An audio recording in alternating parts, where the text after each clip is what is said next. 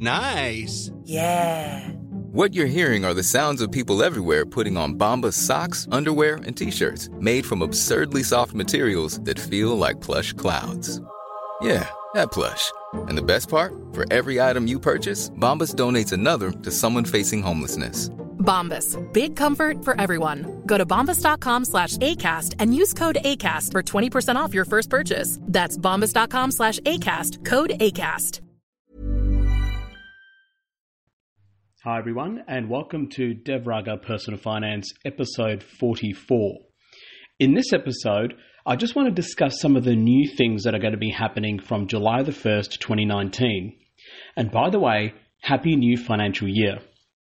Now, it's been a bit of a rush today. I've been interstate, attending a clinical conference and upskilling course, and then had to rush back because, I got a bit of a sick little ones at home and the wife as well. So kids are in bed, everyone's asleep. So I thought I might squeeze this quick podcast out in preparation for the new financial year. So I find it amazing that we actually don't celebrate the new financial year as we would the January the 1st of every year, even though it has more of an impact on us than the date January the 1st. I hope you have a fantastic new financial year, and certainly with more episodes planned, I'm excited about what's to come in the 2020 financial year. In this episode, I'm just going to summarize some of the things which are earmarked for July the 1st, 2019. Now, if you're new to this podcast channel, basically the motto is the pay yourself first concept. I recommend that you pay yourself first, aim to save at least 20% of your after-tax income, invest that money, put it away for the long term, 20, 30, 40 years of compounding up your sleeve, and always reinvest the dividends. Automate this process and repeat the steps and do it forever. This is likely to result in more wealth than you'll ever need, and this means you can enjoy the wealth more and, more importantly, can help others in the process. Now, it's okay if you can't save 20% initially. Remember, we're talking about after-tax money. In my episodes, I only ever talk about after-tax money because talking about gross money is a bit unrealistic because you need to pay taxes on those and you don't know what your deductions are going to be. So if you can't save 20% initially, try low, try just 5%, then slowly increment it up to 20%. But I think 20% is the benchmark. Now, a few questions that have come my way over the past few weeks is, what if you have consumer debts? Do you still save that 20%? Do you still invest it? Do you still reinvest the dividends? Look, I think if you have consumer debts, it's a bit silly investing money and saving for the future. Here's why. Because you need to have a minimum of emergency funds of, say, at least $1,000 and also have at least 3 to 6 months saved up.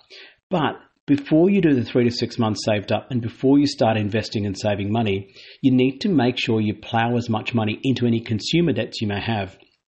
Don't invest money when you have consumer debts. It's madness.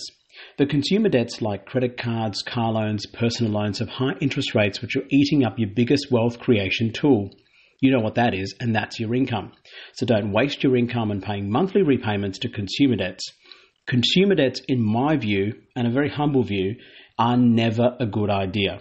I repeat, consumer debts are never a good idea. As a general rule, debt is bad, but I can understand if you have a mortgage for a home, it's usually an appreciating asset. But if you have a debt for a car, that's madness. Try to buy a car outright with cash. Listen to my episode on how to buy cars. I've done it in the past. Try to pay for things with cash or credit card and instantly pay it off if you're into points, etc., etc.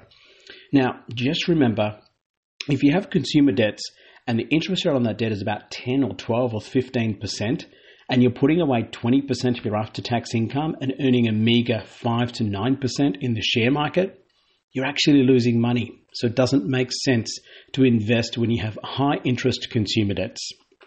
So back to the main topic. What are some of the tax and financial changes that are going to come in the new financial year? Let's go step by step. First of all, let's talk a little bit about super. Now, the first point is that default life cover in super will be switched off if your super account has been inactive for 16 months or more. This includes maternity and paternity leave clients. This affects Australians who have multiple super accounts. Now, just a bit of summary for those overseas listeners. In Australia, we have superannuation, which is similar to the American 401k or Roth IRA structures. It's a retirement account. It's there to help you in your retirement years. The main difference in Australia being in America, employers need not guarantee a 401k contribution. In Australia, employers must guarantee a minimum of 9.5% of the employee's gross wage into superannuation up to a maximum of $25,000 per year in pre-tax contributions. This is called concessional contributions. If you have multiple super accounts because you've never bothered to consolidate them, now is the time to do it. Or, actually, it's not now is the time to do it because the new financial year is coming very soon. Or, at least keep the other accounts active by contributing to them. The main reason why this rule came about was because fees were being charged on all of the inactive super accounts despite new contributions, and sometimes the fees eat into the retirement account savings unnecessarily. Some people also simply kept open multiple accounts to access multiple life insurance policies. What I do, I always consolidate my super and only use one account. I stick with my industry super account. I make it specifically select my super account for all the contributions from my employer and my own contributions for every job that I've ever done. The only problem I have with this rule, though, is that many Australians in fact don't have life insurance outside of the default insurance provided by the super accounts. So it potentially underinsures hundreds of thousands of young workers in this country, and this can be a major problem for those people. You think about young tradies who are new to this or graduates who've been in the job for less than 5 years may have multiple accounts unbeknownst to them. Nonetheless, rules are rules, and it's going to happen very, very soon. Point 2 about super. Low balanced accounts less than $6,000 will have fees capped at 3%. Look, if you have fees at 3% at your super, my recommendation is change it. That's a huge number. Make sure you check the fees being charged by your super. Fees are retirement wealth killers. I've talked about this extensively in episode 6, one of my earlier episodes. Go back and listen to it if you haven't already. Essentially, fees compound too and eat up your returns over 30 to 40 years. Remember, we're talking long term. Point number 3 about super. Super exit fees will be banned forever. I think this is excellent. I think people shouldn't be penalized for exiting super for a better deal. This is a good consumer-friendly policy. And point number 4, if you're 65 to 74 years of age, don't work and don't meet the work test requirements, you can still contribute if you have a low balance of less than $300,000 in your super. Again, I think this is a consumer-friendly policy. So good move. Now, the other changes which are going to happen pertain to wages. The first best thing about wages is there's some great news for minimum wage earners. The wage will rise to $740.80 per week, which is a 3% increase. That's the minimum full-time wage. The hourly rate is around $19.49 starting July the 1st. This is good news for low-wage earners. Compare this to America, where some states the minimum wage is $15 an hour after significant protests recently, but other states are a measly $7.50 per hour. That is just crazy low. We are very lucky in this country. Workers tend to have more rights here than any other country in the world. Now, this goes both ways, as business owners probably think workers have too much rights down under. A right balance has to be struck, and generally speaking, I think workers should have basic rights, which is good for businesses and workers. It's got to be fair. Remember, if workers get paid a fair share of their wage, that means they've got more disposable income. They're going to be contributing to the economy by participating in the economy, and as a result, the economy and everyone grows wealthier. Now, the next one is a bit of a doozy, the luxury car tax. This is a bit disappointing. Essentially, if you're in the market for a luxury car costing $100,000 to $150,000, yes, it's a lot of money, duty charges will be $14 per $200 value of the car. That's up to $10,500 extra per car if the car is at $150K in value. If you want a car that's greater than $150K, it'll be about $18 per $200 value. So if your car is $200,000, that's an additional $18K extra in duty fees. Now, I know what you're thinking, cry me a river, right? Yes, I understand for the average Australian, this doesn't matter, and who cares because most people who buy such cars can afford them. But cars in Australia are already one of the most expensive in the world. We pay 2 to 3 times as much as the US and Canadian counterparts for the same car. I just think it's a bit crazy given we don't have much locally built options. In fact, we actually don't have any locally built options. Not sure why all the hate against luxury cars. Now, I might have some self-interest here. Anyway, that's my rant on the luxury car tax. Let's move on. Childcare subsidy rates. Now, it might affect some of you that are listening out there. There's been a threshold change to the childcare subsidy rates. So the more you earn, the less percentage subsidy you will get. But you need to earn an excess of $352,453 per annum to be completely free of childcare subsidies. Now, for the overseas listeners, I just repeat, in Australia, you need to earn more than $352,453 per annum to be completely free of childcare subsidies. In other words, if you earned $352,452, you can get up to 20% childcare subsidy. Not bad and very generous in my opinion. A lot of you who don't have kids in childcare are probably turning off the podcast right now and screaming at hearing that. Anyway, hang in there. There's more benefits to come. Family Tax Benefit A. Now, this is something I'm not very familiar with. It's not something that I've qualified ever since I've become a clinician. Basically, the threshold is rising from $94,314 to $98,988 from July the 1st. I'm not sure why they just didn't do it to $99,000. Anyway, that bogs my mind. But this is the higher income free area for the Family Tax Benefit A. If you earn more than $98,988, your benefit will reduce by 30 cents for every dollar earned above. This is the total family income and not just individuals. Now, for overseas listeners, the Family Tax Benefit A helps with the cost of raising children in Australia. Again, we're very lucky to have this. I know most countries around the world don't have this scheme or anything similar or benefits anything similar. The help debt changes. This used to be called the HECS debt in Australia in the 90s. Now, if you have a help debt, previously called the HECS debt, this is Australia's version of student loans, then the threshold to commence repayments will reduce from $51,957 to $45,881.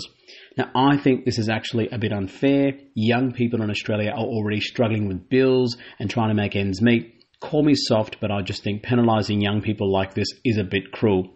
Don't get me wrong, I'm a millennial, I'm relatively young, but many nurses, accountants, lawyers, engineers, and very young doctors probably earn this much as graduates. I think it's better to give them a bit of a break initially before recommencing payments. Don't get me wrong, I think the health debt is a gift from the Australian taxpayer to every university student in Australia, and it's a great system.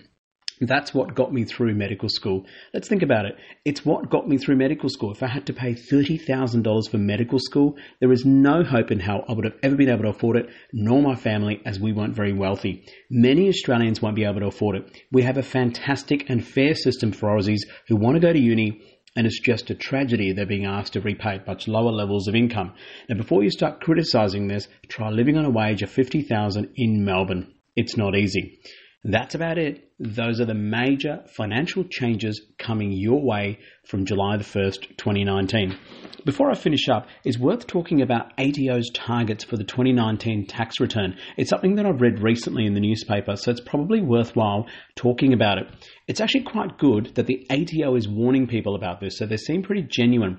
As you know, the ATO collects data on 700 million transactions automatically, so there's no way you're getting away with dodgy returns. Just don't even try it. Don't do it. It's illegal. Don't worth the risk and can have severe penalties, including criminal charges. Here are some of the warnings. Deductions. Number 1, for laundry and dry cleaning for work-related clothing expenses. It seems many people are randomly claiming this. Now be careful. It's designed for those needing to wear uniforms to work. I actually didn't know that you can actually deduct for laundry and dry cleaning for uniforms that you use to go to work. So there you go. That affects a lot of people in the health industry. Point number 2, deductions for home use, including rent, mortgage interest for so-called home office expenses. Be very, very careful. Point number 3, holiday rentals. Can only claim expenses for the period of rentals and not for the entire time. Some people claim it's rented out all the time, but actually it's being rented by themselves, friends, or extended family at no cost. That's very, very dodgy. Point number 4, you can claim up to 5,000 kilometres at 68 cents per kilometre for motor vehicle expenses related to your work. It seems many people actually blindly claim this as a default, despite not using their cars for work purposes. It's designed for work and work travel, and travelling to places about work. It's not designed to home to work travel, and it's certainly not designed for you to rorp the system. Just don't do it. Point number 5, mobile phones, internet for work use. Now, if you have a work phone and still claim a personal mobile phone usage and bills as related to work, this is clearly defrauding the system. Be careful. Having said that, many employers don't give work mobiles and expect employees to use their personal mobile and personal home internet to do work activities. This is completely legit if you claim a portion of your personal mobile bill for the work purposes, but you need to keep records or proof of the work-related use. Whatever you do with tax stuff, keep receipts, keep the bills, keep the evidence, and document it.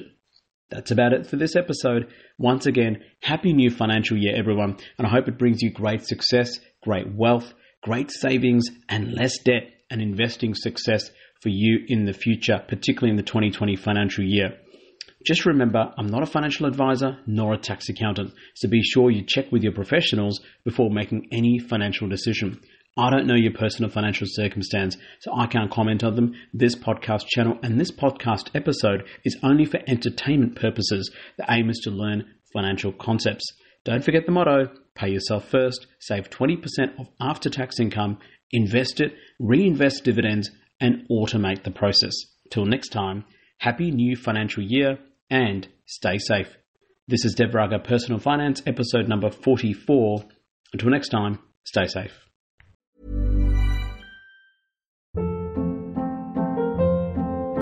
Hold up. What was that? Boring. No flavor. That was as bad as those leftovers you ate all week. Keke Palmer here. And it's time to say hello to something fresh and guilt-free. Hello Fresh. Jazz up dinner with pecan-crusted chicken or garlic butter shrimp scampi. Now that's music to my mouth. Hello Fresh. Let's get this dinner party started. Discover all the delicious possibilities at HelloFresh.com. When you make decisions for your company, you look for the no-brainers. If you have a lot of mailing to do, Stamps.com is the ultimate no-brainer. Use the Stamps.com mobile app to mail everything you need to keep your business running with up to 89% off USPS and UPS. Make the same no-brainer decision as over 1 million other businesses with Stamps.com. Use code PROGRAM for a special offer. That's Stamps.com, code PROGRAM.